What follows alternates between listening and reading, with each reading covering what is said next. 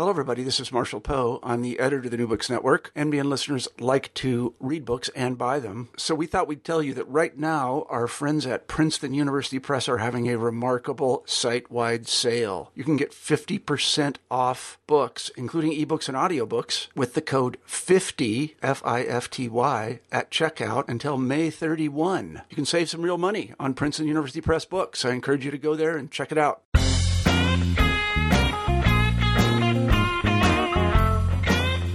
Hi there, I'm Carla Nappi, and this is the New Books Network Seminar. Welcome and thanks for joining us today. I just finished talking with Alex Galloway about his new book, Laruelle, Against the Digital. This came out in 2014 with the University of Minnesota Press, and I was particularly interested in talking about it for the seminar because I think at its root, the kind of work that the book is doing really transcends individual disciplines.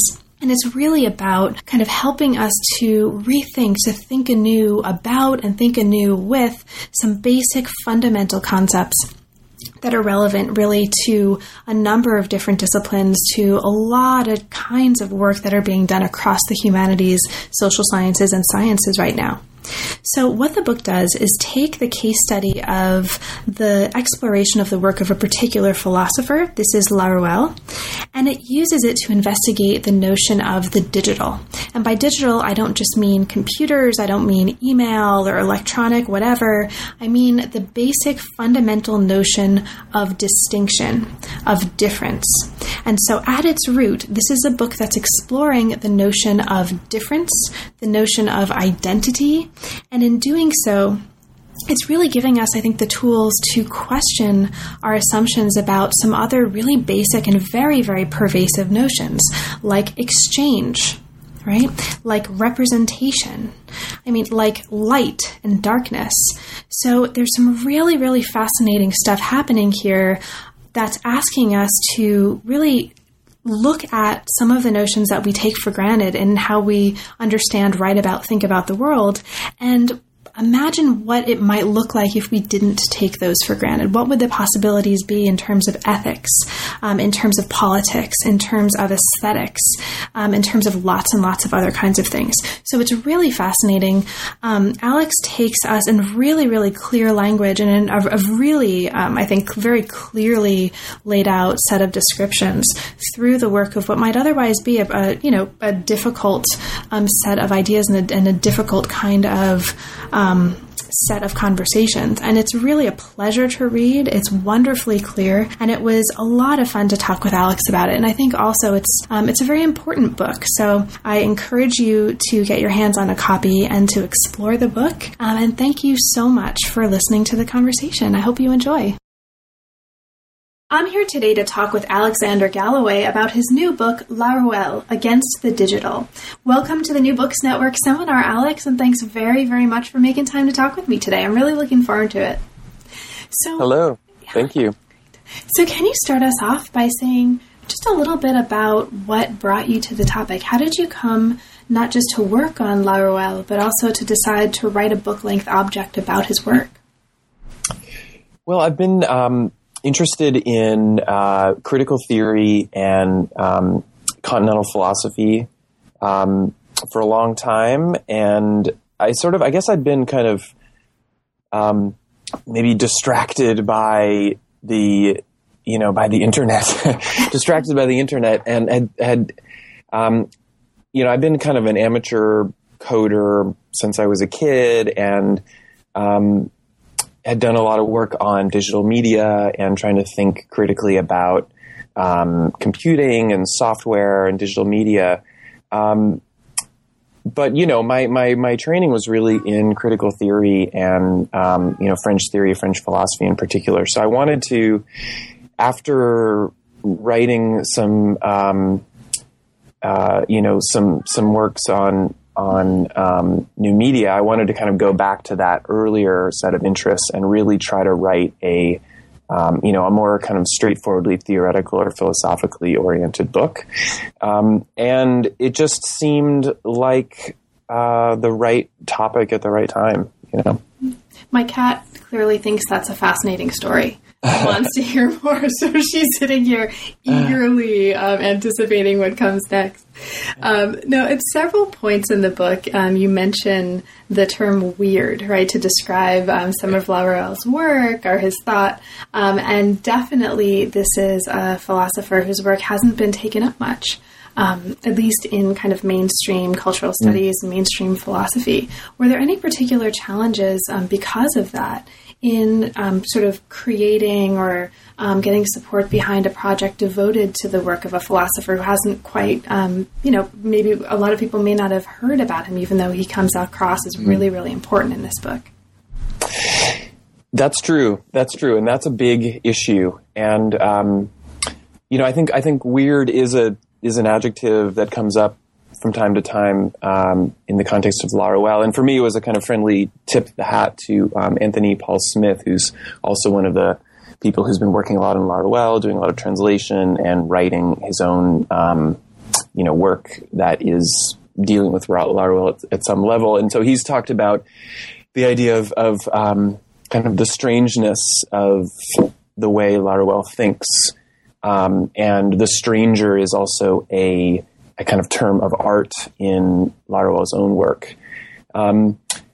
There's also maybe another thing we could talk about, which is an interest in the weird, if you will, almost in a kind of technical sense, right? So people are talking about, whether it's H.P. Lovecraft and weird fiction or, and here I've been influenced a lot by my friend and sometimes collaborator Eugene Thacker in his work on horror. So Laruelle, I think, has been picked up by people who are interested in, if you will, kind of weird ontologies.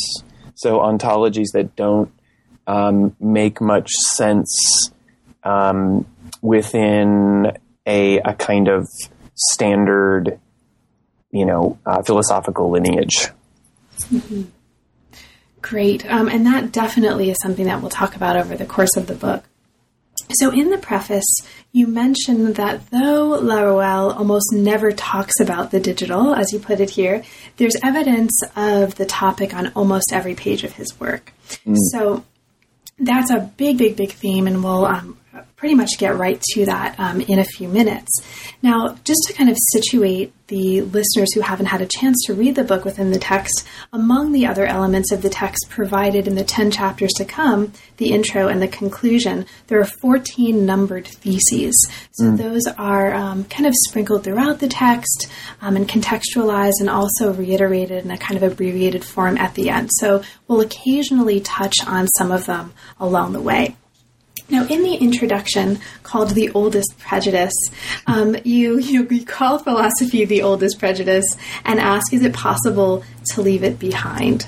So in the introduction, we find you mentioned the chief aim of Laruelle's life's work is to consider philosophy without resorting to philosophy in order to do so, or put another way, to think philosophy unphilosophically.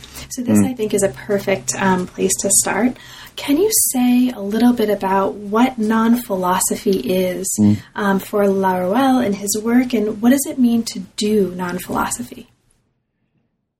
So this is kind of the central issue in Laruelle as you're making evident here. And what maybe I can even read this sort of outrageous quote that I have at the beginning of the book, because I think it's a great way to kind of open up the issue. So this is a quotation from maybe a lesser known small little piece that Laruelle wrote, and I love it. It goes like this: inebriated and bastardized by Plato, liquefied and cogitated into concentrate by Descartes, moralized by Kant, whipped by Sade, devoured by Hegel, disgorged by Stirner, conscripted by Husserl, chewed out by Nietzsche, down the wrong pipe of Derrida, turned over by Heidegger, crapped out by Deleuze, thrown up by Laruelle, and it would ask for more if we let it.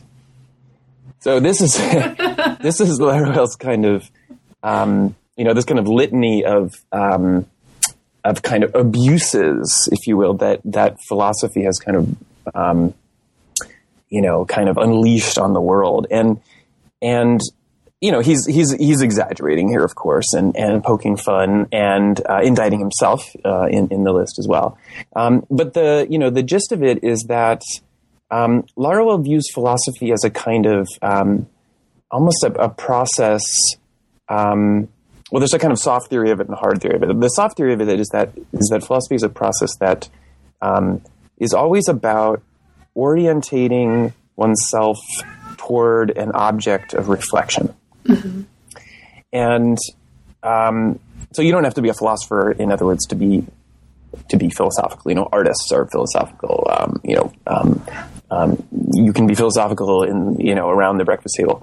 But then there's a kind of stronger theory of it, which is that because philosophy always requires an act of orientation, solicitation, direction toward some kind of object that it's reflecting on, it also has a tendency to kind of be domineering, or even worse, kind of harassing, right? So in other words, I think it's somewhere else he basically says, why doesn't philosophy just leave the world alone? Why is philosophy constantly badgering the world, right? Philosophy is the thing that always says that it has a rigorous way to deal with X, right? So you can have a philosophy of sport, and you can have a philosophy of gender, and you can have a philosophy of, being rude or something. Everything under the sun is available for philosophical reflection.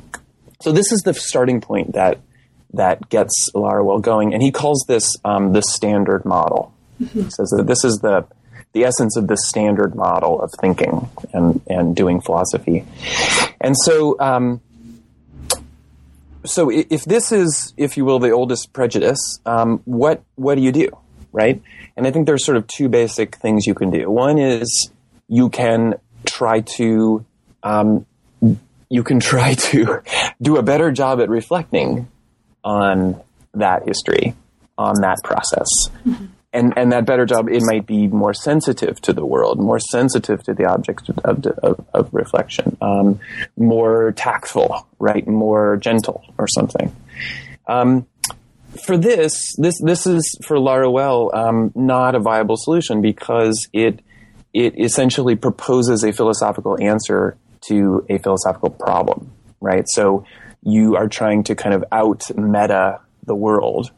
And this is the essential, certainly in the modern era, this is the essential philosophical stance, right? So somebody like Kant, defines the critical stance as the stance in which we are able to provide, the kind of conditions of possibility for X, for knowledge, or for making judgments about the world.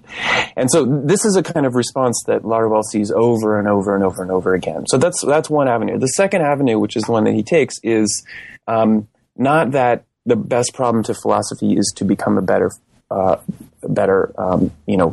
person who can do philosophy. The best response to philosophy is to stop doing it. And so this, for me, is very exciting, because it isn't an anti-intellectual stance. It isn't a kind of he's not trying to badger or berate people who, dedicate their life to, kind of intellectual pursuits. But he's saying there is a structure. Mm-hmm. There is a standard structure. And that's a standard structure that people either explicitly or implicitly decide to enact. And so his intervention is very simple. He says, you can decide not to enact that. You can withdraw from the decision, or what he calls the philosophical decision. And if you withdraw from that decision, then you discover this kind of, if you will, a kind of parallel universe. And that's what he calls the non-standard model, or a synonym for that is non-philosophy. Awesome. Thank you so much. And you just mentioned a term that comes up in your introduction as well, in terms of describing the two goals of the book, or at least two goals of the book, which is the term withdraw. So the two goals of the book, as laid out in the introduction, are, on the one hand, to define digitality and demonstrate its special connection with philosophy, and at the same time to show that Laruelle withdraws from the digital. So to kind of follow this through, let's move directly to this idea of the digital, right? Since this is completely crucial. Can you talk a little bit about that for listeners? I'll just kind of lob the ball back to you. What is the digital insofar as you're conceptualizing it here, and how is it contrasted with the analog, and what's important about that contrast? First of all, I think we have to admit that the digital means a lot of different things. And there are a lot of books and articles and podcasts and TED Talks and a lot of resources that we could tap into, if we want to try to define that word or explain what that concept means. So in kind of wading through that material and incorporating it and, sometimes maybe even participating in some of those conversations, I found myself kind of in at a kind of dead end. And what I mean by that is that there seemed to be a lot of people who were willing to provide a philosophy of the digital. In other words, they were willing to say, what is X? Okay, what is philosophy? What is digitality? Well, we can make a laundry list about, the formal qualities of web pages, or we could say what are the essential qualities that make let's say a video game different from a 19th century realist novel. And there's fantastic work that's already out there. People like Lev Manovich who've worked in this area.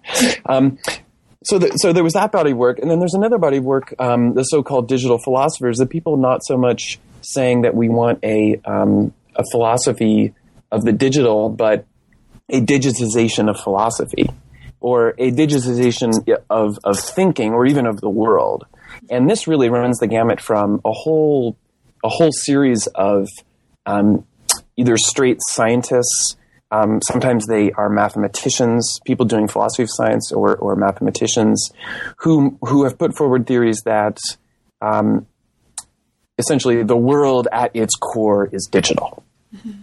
Right? So some of these people end up being more or less atomists in the sense that they either can provide empirical evidence for, or otherwise are proposing that the world is fundamentally digital. So you have people in computer science working in the area of cellular automata, and showing how life itself can be modeled out of basic cellular entities. So someone like Stephen Wolfram is probably the most visible person working in that area today. So that's kind of what I had in front of me. But even across all that work, it wasn't clear to me whether anyone had actually sufficiently explored what digitality itself is, right? And it seemed like that word had already come predefined for a lot of the people that I had run across. And I'm sure there's people I'm missing. But so I wanted to really just say, okay, so what is the digital? Let's see how far we can push that question. So is the digital about computers? Well, that answer gets that question gets answered pretty quickly. If you say, well, the digital is about computation, well, there's a lot of ways to do computation that doesn't, require a computer. There are analog computers, etc. So then what is the digital, in fact? Is it about zeros and ones? Well, maybe, we can swap in other tokens in there. It doesn't have to be a zero. It doesn't have to be a one. So maybe the digital actually is just about a kind of fundamental ability to make a distinction between something and something else. Now, binary, base 2 mathematics, 0 and 1 mathematics is a very effective way of doing that. But I think that there's maybe even something that comes before that base 2 mathematics that still needs to be explained. So with that in mind, I, put forward a kind of hypothesis that the digital means, and this is what's given in the book, that the digital means whenever you have the one dividing into the two, you have a process of digitality. The one dividing into two, and then the pair hypothesis that goes with that is that the analog or analogicity means the two coming together as one. Mm-hmm. So those are the kind of that's the kind of hypothesis that fuels the exploration into the digital in the book. And the reason why I feel that I can talk about digitality in a book that is really about theory and philosophy is that, well, the one is probably the oldest single topic in Western philosophy. It's in Parmenides, right? It's in Plato. It reoccurs in any number of thinkers. And it's certainly alive and well in contemporary philosophy, particularly French philosophy. The one is something that has a very important role to play in the work of Gilles Deleuze. Mm-hmm. It has a huge role to play in the work of Alain Badiou, who I would say is probably the single most influential French thinker working today. And then it has really a kind of marquee status in the work of Laruelle. It's probably the single central theoretical issue that he's dealing with. So given that the one was so, is and was so prevalent in the history of philosophy, I felt like it was just kind of too tantalizing not to say, well, we have digitality, which is all about ones and twos, or zeros and ones, but really ones and twos. And then you have philosophy, which since its very founding has had to wrestle with the question of the one, the other, the one, the multitude, the one, the many. That's right. I mean, I think these basic issues of distinction and identity. Yeah. I mean, these are fundamental, and these are, I think this is one of the many reasons that I was really looking forward to talking about the book, and that I really appreciated the book, because you don't have to be a philosopher, right? I mean, in any number of fields of the arts and sciences right now, these problems of basically at their root, distinction and identity. Yeah. They really animate so much of what so many of us in so many fields, right, across the arts and sciences are concerned with right now. So having a language to begin to talk about that's not disciplinarily rooted, is actually really useful. Yeah, no, I think you're right that this is a book about Laruelle and digitality, but it's actually really a book about, as you say, distinction and identity, or even we could say difference and identity. Difference has been a super important theoretical problematic for a long time, and so that's also something that reemerges in this project as well. That's right.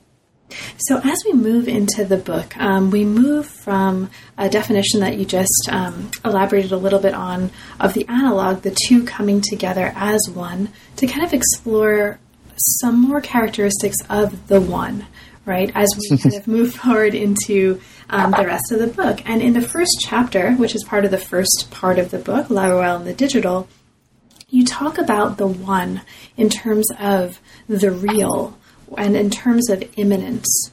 So because this idea of immanence is actually really important, I think, to what comes next, can you talk a little bit about the kind of work that immanence is doing here? What's important for us to understand about immanence in order to understand the larger work that the book is doing?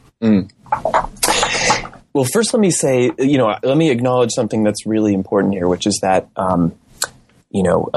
the one has a bad reputation. Let's be clear about this.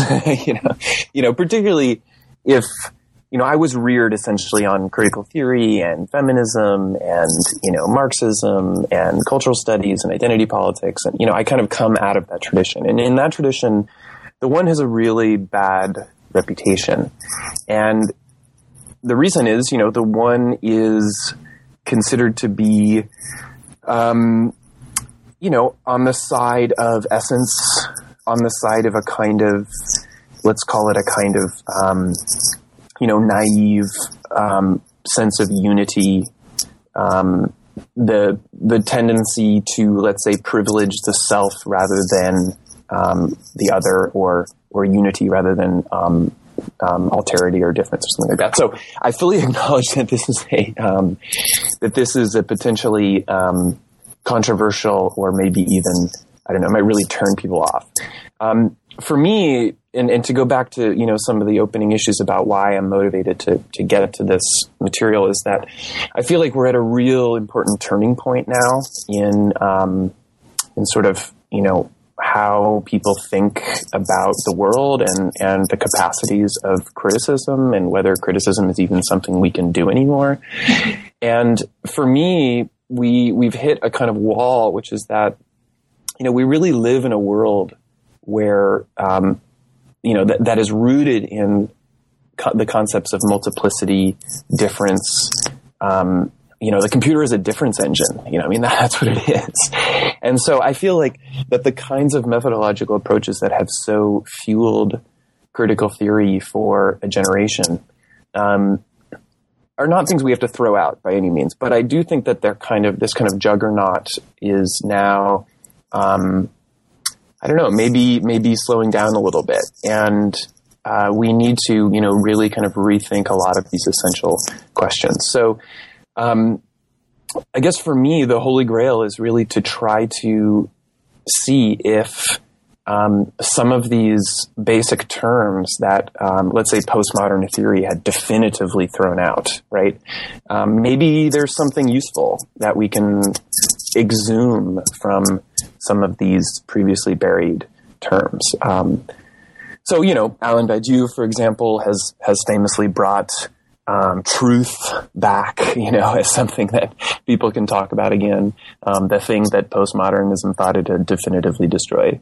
And so maybe somebody like Laruelle is allowing us to bring back the concept of, if not maybe the one, then a concept of identity.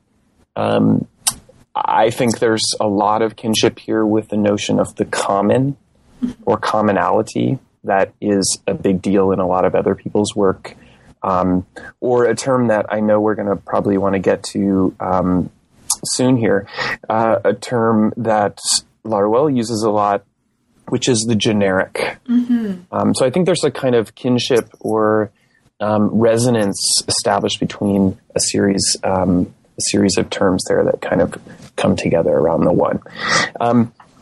So for me, if you asked about immanence, and part of the oldest prejudice of philosophy, I think, is that, and philosophers I'm sure will disagree with me on this point, but I think it's defendable, which is that for me, philosophy always tends toward having a transcendental relationship to the world. In other words, philosophy is kind of on the side of the transcendental. Now, I oppose to that, and as a kind of alternative to that, is the concept of immanence. And so I define immanence in a very straightforward way, which is that immanence is the condition of remaining within, right? When something remains within itself, when it does not have to go outside of itself in order to realize itself. That's the condition of immanence. So immanence is something that I think we can differentiate from, again, a more standard, if you will, standard philosophical or metaphysical model in which things, in order to realize themselves, have to go outside of themselves. Right? So, God has to give his only begotten son, right? I mean, there are theological tinges to this that we could describe, or even in a more kind of strictly secular sense, dealing with ontology. Essence has to kind of outer itself or go outside of itself and it instantiate itself into things in the world. Or if you want to go from the perspective of mankind, or from the kind of perspective of the mundane, you could say things in the world, in order to realize themselves, must fulfill their teleological arc or something. Or this is the language in which metaphysics speaks. So that's what I mean when I say that standard tradition in philosophy tends toward the transcendental. Immanence is the state when You don't have to go outside of yourself in order to realize yourself. And so I think that the one and immanence basically go together. They're more or less the same thing. Great. Thank you so much. And this is a really nice place, I think, from which to move on. So you talk about in this early part of the book, in the first part of the book, a number of concepts and terms with which we can kind of build out from Laruelle's work to understand what he's doing and to understand the stakes and how to kind of do non-philosophy in this way, or what that might look like. So I'm not going to ask you to talk about the details so that we have time to get to some of the really super cool stuff on, the aesthetics and et cetera at the end. Yeah. But I'll just mention for listeners that there's some really interesting work here on the idea of the prevent. Am I pronouncing that right? Prevent? Sure. Yeah. I mean, I made it up. Oh, you made that up. Okay. So let's kind of use this as a way to segue into the kind of what's happening next. So there is, you made up this notion. I'm really glad to hear that because that's exciting. This notion of the prevent. Okay. This is something that's really crucial to what's going on early in the book, and it's also something that we can kind of treat in contradistinction to or in relation with the notion of the event, right, which comes up later. So as a way to kind of move from here to what comes later, can you talk about, and also because you made up this concept, so let's mark that and celebrate that, let's talk a little bit about the prevent. What do we need to understand about the prevent and its relationship or not to the idea of an event in order to understand what you're doing with digitality and Laruelle here, and what's important about this notion of the event as it animates Laruelle's work? Yeah, so so in reading up on Laruelle and trying to sort out, it's tough going a lot of the time, and trying to sort out what's his basic theory of how does he wrangle ontology, what's his stance on the ethical, what's his stance on the political, what's his stance on art, and so on. The event is a kind of age-old topic for theorists and philosophers to contemplate. And so the notion of the prevent is really a way to, and it comes directly from he has some important essays. Some of the earliest ones that were translated into English. One of them is about Laruelle's theory of the event. And so he kind of puts forward this notion that, that there's always a kind of positivity or productivity or generative capacity that's always been embedded in the concept of the event. And what I love about Laruelle is that he wants to say, well, that's great, but why can't we also have a concept of an event that is about undoing and unmaking? And but do it without cheating, right? In other words, don't just say, well, when you undo, you're still doing an event, but it's an event in reverse or something, right? He means, no, literally, stop eventing. Stop making events. Stop doing events. Stop eventing. It's very similar to what we said at the top about the philosophical decision and realizing that you can decide not to. Which again isn't a new decision, right? It's not a meta decision that comes after the philosophical decision. It's simply an abstention, if you will. And so I think that the prevent opens up a space to think about a form of event that is an undoing. So the prevent is a kind of it's a kind of play on words that is meant to encapsulate both. Prevent as prevention. So kind of preventing something from happening, right? Like if you don't want the harassment of metaphysical hierarchies, what do? Well, you can fight them or you can undo them, right? And so prevention, I think, is part of that. But then there's also another aspect, hopefully embedded in this word, which has to do with pre-event, meaning the thing that comes before the event. Awesome. And so this becomes really, really interesting and kind of around the fourth chapter of the book when you take us into this idea of, okay, well, event has often been understood as a kind of relation or as a decision. Yeah. So how do we understand what an event is and how an event is in a context where kind of the point is to withdraw from that decision, right? So so how do we get our heads around that? And there's a whole chapter that I think really, really nicely goes into that and sort of conceptualizes the event as a prevent. Yeah. And, the event is a big topic of discussion these days, and I'm not claiming to have the last word on it. I think Zizek just published a new book on the event that a lot of people are reading, and the event is a central issue in the work of Alain Badiou. Mm-hmm.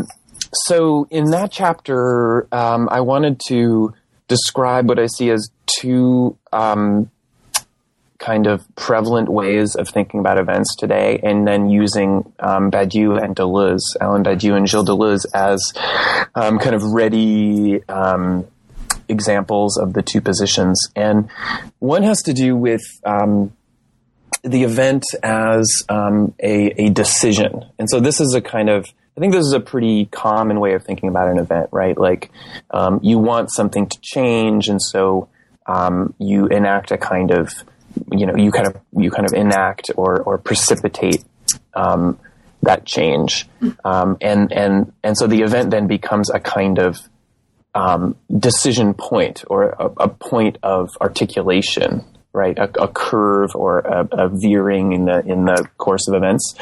But then the second one has to do with relation, and this is, I think, slightly different. But what it means is that the difference between any two things or any two states of affairs is simply the series of things or events that you would have to enact in order to translate one configuration into another configuration. Mm-hmm. Right? In other words, an event is just the kind of relation between now and the future, or the past and now, or something. So this is it has much more currency, I think, actually in computation and in the cybernetic legacy, right? Dealing with states, state changes. So anyway, that's a kind of summary of the chapter on the event. And then I wanted to introduce Laruelle's notion of the prevent as really what I see as a kind of, an alternative that you really don't see in the existing conversations about the event. Great, thank you. So this actually brings us, I think, nicely into the second part of the book. You mentioned the importance of Deleuze, and this is something that very much is at the heart of Chapter 5. So Part 2 of the book, Withdrawing from the Standard Model, explores computers and capitalism, among other things, which, as you put it here, are two important aspects of digitality as it actually exists, right? As a way to, as you put it, outline some of the necessary conditions for withdrawing from the standard model of philosophy. So what kinds of conditions might make it possible to do what we've just read about the possibility of doing in the first part? So Chapter 5 takes on computers, and it considers, among other things, the work of Deleuze as a way to understand Laruelle. Now, one of the really interesting things that you're doing here is talking about the idea of a control society, the politics and aesthetics of a control society in the work of Laruelle and Deleuze. So could you talk a little bit about that? What's important about that notion in order for us to understand more broadly what the work that you're doing in this second part of the book? So that chapter is it's a kind of intermission. There's a lot going on in this book, and I wanted to give the reader a chance to kind of pause a little bit in the middle and have a kind of break. I kind of try to have fun with these things, and the table of contents and the organization of the book also has a kind of like binary structure to it, to the extent that you can pull that off. And I really wanted the book to have 10 chapters, 10 chapters, and people who understand binary will get the joke. And so in the middle, I wanted to really kind of deal with computation, maybe not, again, like not in terms of binary numbers or zeros and ones, but to think about this, this concept that emerges really in the late Deleuze, the concept of the society of control. And so that chapter is really about, well, I don't know, there's a few things going on, but it's really about kind of periodizing Deleuze and trying to put Deleuze's reception, particularly in the English-speaking world, let's say over the last 10 or 15 years, in a larger context. And to make an argument for maybe a more political, or if you will, sustaining what was always a very political aspect of Deleuze's work. I think the biggest thing that's happened to Deleuze in the last decade or 15 years is that he's become essentially either an apolitical thinker in a lot of people's minds, or has become a kind of unwitting reactionary figure these days. So part of that chapter has to do with trying to reclaim a much more politicized Deleuze. And he's very old when he writes this essay called Postscript on Control Societies. It's at the very end of his life. He had health problems, and I think that like I say in the chapter, I think that maybe at a certain point this will become really a canonical essay that will be kind of a classic essay that really defines his entire body of work, which it really hasn't been until maybe more recently. So that's part of what I'm trying to do in that. It's to really recapture a skepticism or even a kind of pessimism that is evident at this late stage in his life, where he's looking at the advanced industrial society around him, and he's really worried about it. Mm-hmm. Thank you. And now there's another chapter that I would love to talk with you about for an hour, but we have to get to the aesthetic stuff. So we won't. I'll just mark and mention for listeners, there's an entire chapter 6 on capitalism, which is fascinating. It talks about Laruelle's particular kind of Marxism, right? You say he's a Marxist, but he's a Marxist in kind of an unusual way. So far as he's got this critique of capitalism that denies exchange. Yeah. Maybe we should just talk a little bit about that, because this idea of, and then we'll get to the aesthetics. So this idea of exchange is so important here. Can you say just a little bit about that? Sort of what's important about this in terms of the larger work that the book is doing?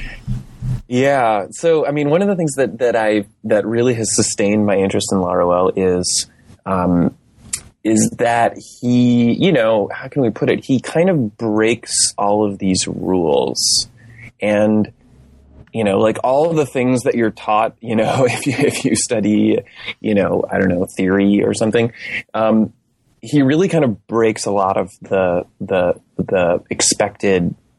He deviates from a lot of the expected stances on things.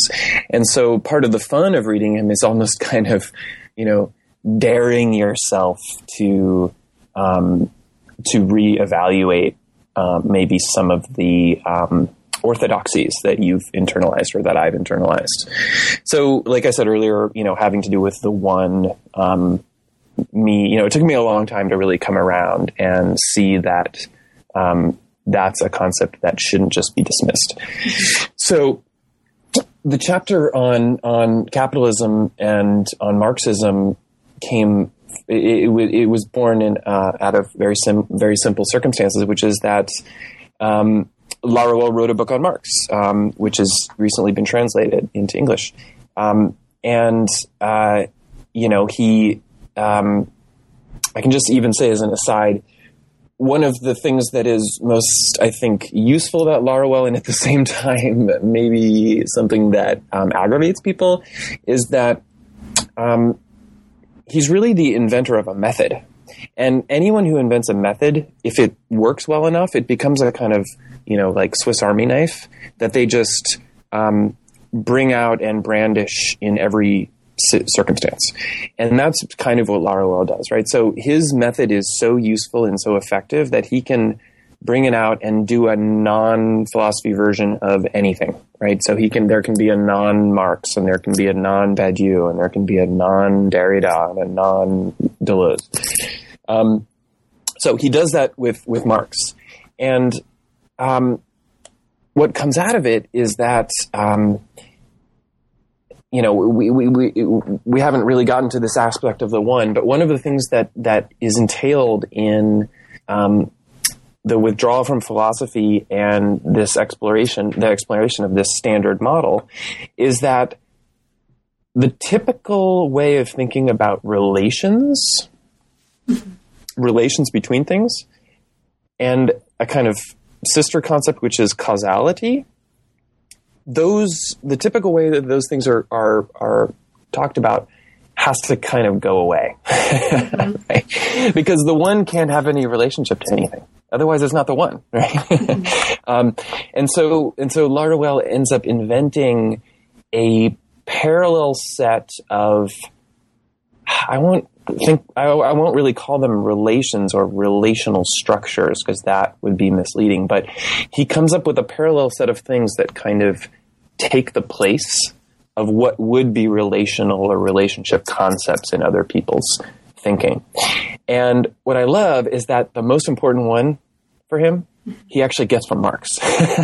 And he actually gets it from the way in which Marx was read in the French tradition, particularly through the work of Louis Althusser, who, as you know, is one of the single most influential Marxist thinkers, particularly for a kind of more rigorous mode of Marxist theory. Mm-hmm.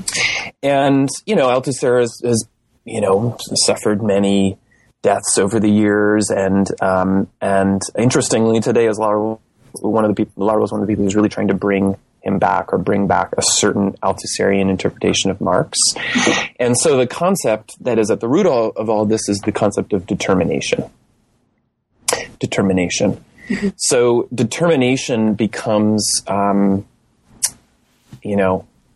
it doesn't replace the concept of relation or exchange, but as I said, it sort of does, it's a kind of cognate, it has a kind of cognate function or something for Laruelle that relation or exchange might have in other thinkers. So I know I'm kind of beating around the bush, and the chapter really isn't about, the labor movement or, like revolution or, Bolshevism or something. That's not really what the chapter is about, but it's about, the notion, well, maybe exchange is actually the most violent thing that capitalism does. Mm-hmm. And that's right? That's a hugely important point. Yeah. Right? That's like a, whoa, hold on, stop everything. What do you do? It's another way, I think, where the book is really profound in speaking to a wide range of kinds of ideas and practices right now that assume exchange and the importance of exchange, even without realizing that we're doing that. Yeah. Yeah. And I think part of the reason is that, it's not like nobody has looked at this. I mean, mm-hmm. But I think part of the reason is that post-structuralism and that, and actually just semiotics and, that kind of linguistic turn in general, really had to retain a concept of exchange. That was not something that could be thrown out at that moment, right? Because, if you're doing semiotics or you're doing post-structuralism, you have to have a notion of the kind of circulation of science, right? So it really comes directly out of, maybe Freud, but certainly a Marxist tradition of looking at economic systems, circulation, accumulation, exchange. So I think that that legacy was so closely connected and wedded to the concept of exchange that it couldn't conceive of a theoretical stance that did away with that. That's right. And it's like so much right now of the humanities is going toward, or is already firmly moving in the direction of, studies of circulation and movement and economy, et cetera. This would be, I think, a really, really interesting conversation to have, is to get a bunch of like global historians or historians of like commodities into a room together, read this chapter or read the book and sort of have a conversation about what the potential impacts might be. So maybe we'll do that. They would probably hate it. Do that. Oh, that's maybe not. So there's a couple more things that I want to make sure we have a chance to talk a little bit about, although we could keep talking about, this idea of exchange and his engagement with Marx. I want to talk a little bit about aesthetics. Aesthetics is a recurring theme in Laruelle's work, and there's at least a couple of chapters that deal directly with this. We won't talk about the Black universe in any depth, although there's a really wonderful chapter 7, that looks at and explores notions of blackness and light, kinds of darkness, and the ways that these inform and are informed by Laruelle's work and the idea of the digital more broadly. And then there's a chapter 8, that looks at art and utopia and is one of my favorite parts of the book, in part because, speaking of nons, right, non-Marx, non-X, you're looking at the possibility of a non-representational aesthetics in this chapter, which is itself a really interesting idea, non-representational aesthetics. Like, what would that look like? What could that look like? And doing it through an examination of the work of a super duper cool Hungarian artist, right? August von Briesen. So can you maybe talk a little bit about that? What would it mean to have or to think with a non-representational aesthetics, and how does the work of this super duper cool Hungarian artist help get us to thinking in those terms? That's the chapter I wrote. That's the last chapter I wrote for the manuscript, and I don't know. I mean, I think I think there's a lot of stuff that got poured into that chapter, and it's actually one of the chapters that I'm most proud of. Not so much because of what was produced, but because of the process that went into doing it. It's the most archival, in fact, of all the chapters, and I got started on it sort of from a favor, because of a favor. One of Laruelle's former students, the gallerist Miguel Abreu, happened to have a banker's box in his apartment filled with old Xeroxes and unpublished notes and manuscripts from Laruelle, and a lot of them have to do with his work on art. Some of them were published in French, sometimes in some very obscure places, and so I could track them down by other means. But it was just nice to get this kind of trove of documents, and so I really wanted to try to filter through all that stuff and not give the definitive essay on Laruelle's aesthetics, but really provide a lot of maybe even new material that other people working on Laruelle hadn't had a chance to get to yet. And one of the moments that was a real revelation for me was when I ran across an essay that Laruelle had written on this artist that you mentioned, August von Briesen. And so I was, thinking, wow, this is interesting, because one of the things that Laruelle does is he almost never talks about, he never acknowledges who his influences are. Mm-hmm. And he's very cagey in that way. And he also will never kind of cede to other philosophers and sort of acknowledge, that they have a legitimate stance or something, right? And so the few moments when he does that, your eyes really light up. So he will mention Michel Henry in a positive light, right? And he will from time to time mention certain other people in a positive light. And those are moments that really kind of stand out. And so to see that he had actually written on a real artist was exciting for me. He also wrote a piece on James Turrell, the artist who uses light and space in very interesting ways. And so that also is in the chapter. And so this guy, August von Briesen, was a real mystery, trying to track him down.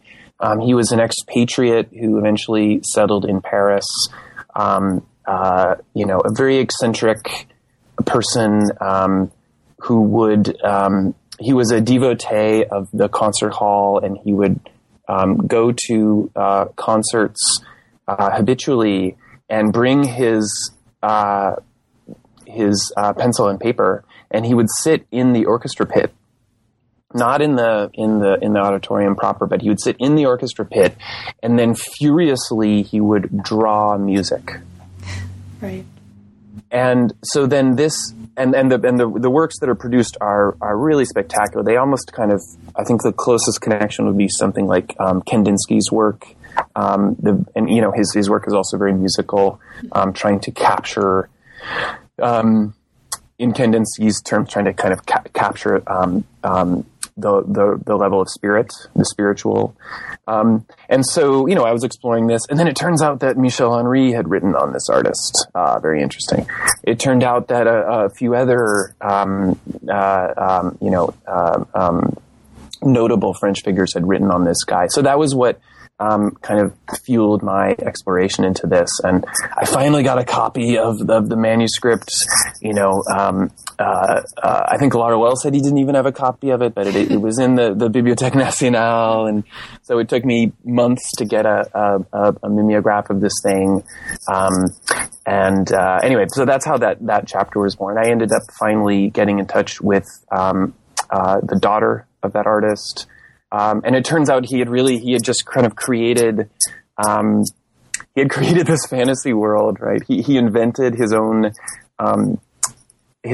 quote unquote foundation that had a fancy name. It was named after a kind of it had a European kind of aristocratic sounding name. And so he was really a kind of in a sense a kind of huckster, or a master of self-promotion, right? So he published his own beautiful catalog essays, own beautiful catalog where he got these, philosophical luminaries to write for it, but it really was his own imprint, right? So anyway, that was kind of the more fun archival stuff that went into writing that chapter on Laruelle's theory of art. Great.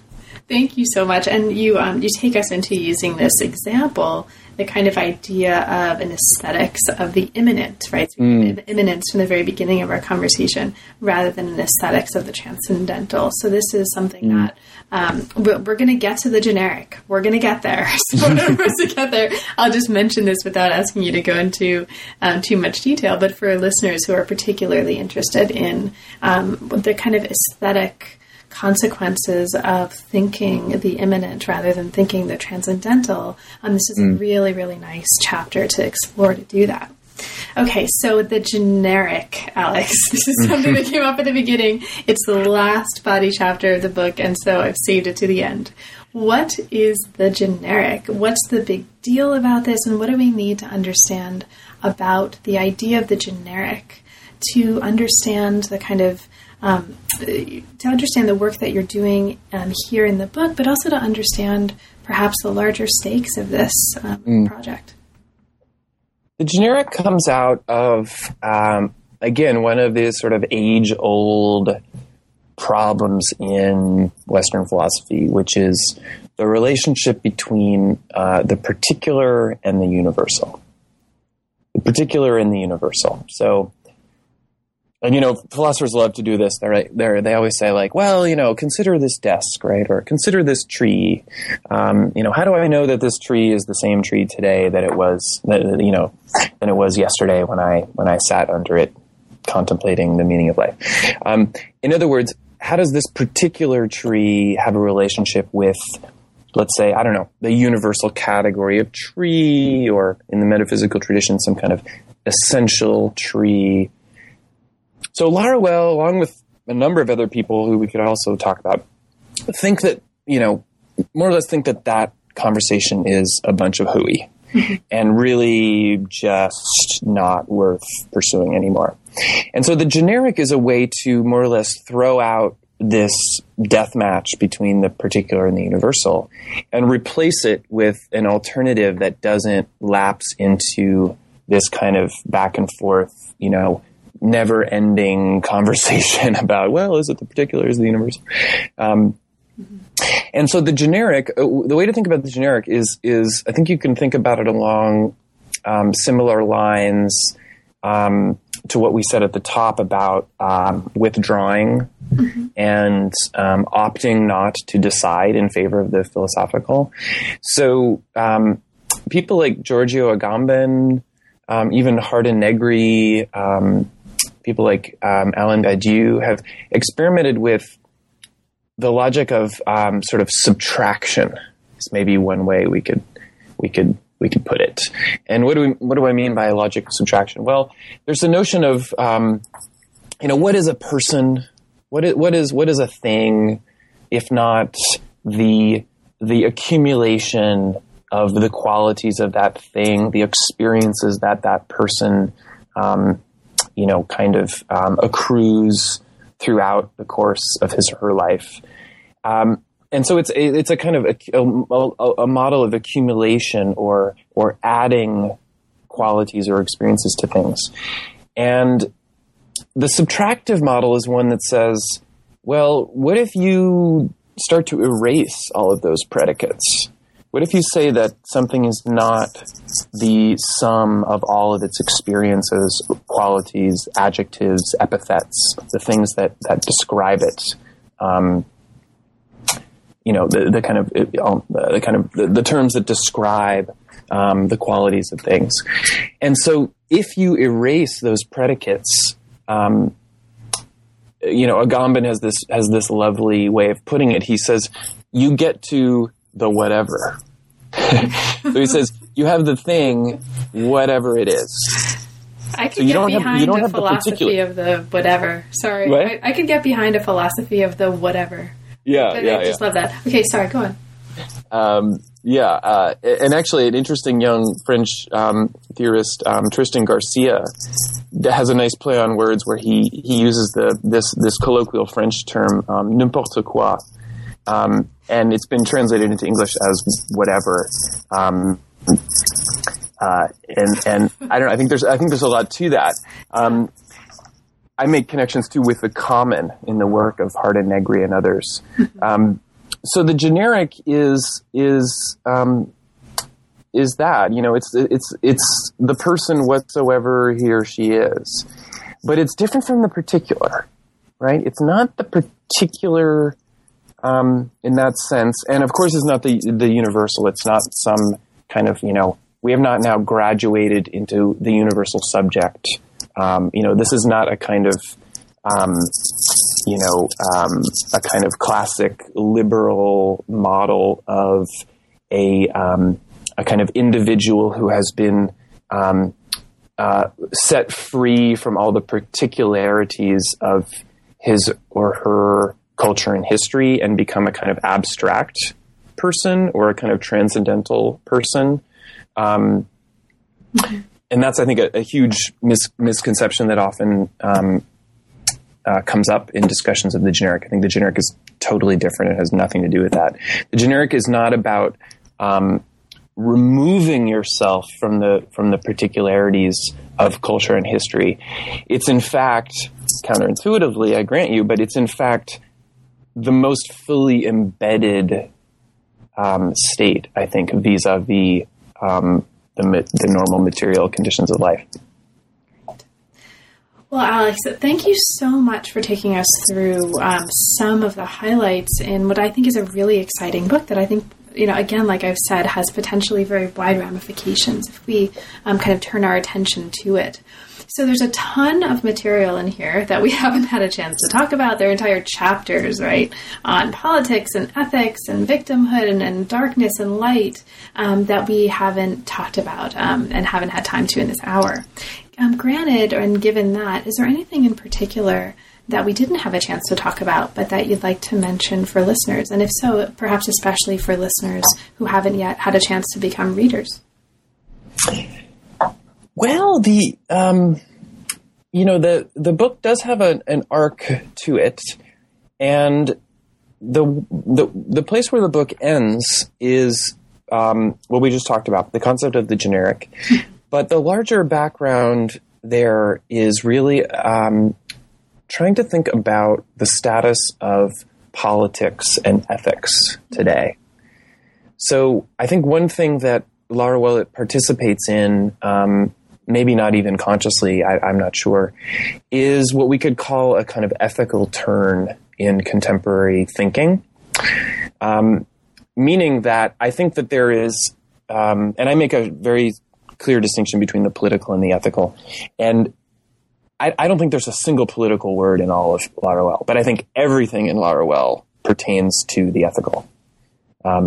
So that's also something, again, I don't think we'll have time to go into it, but that's maybe something I could flag for potential readers if they're interested in the ethical turn and what it means today.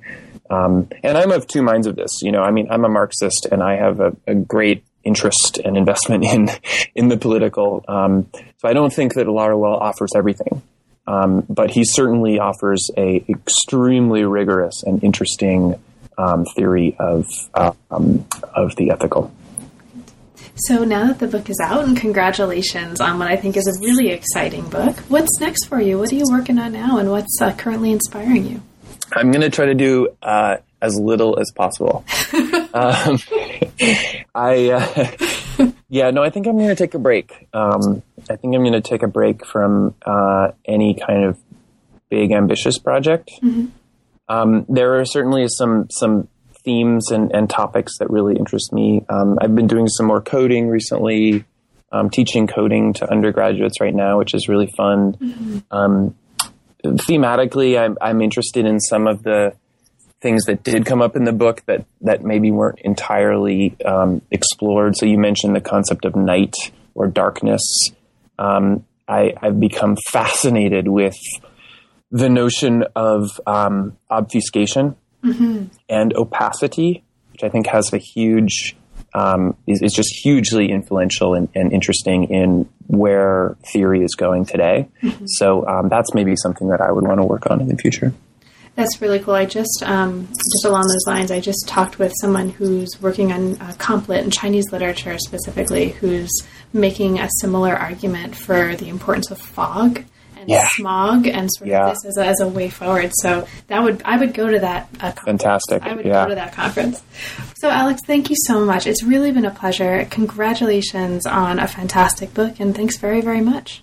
Well, thank you. It's a pleasure to have, a conversation with someone who's read it and has such a, informed position on it. So thank you.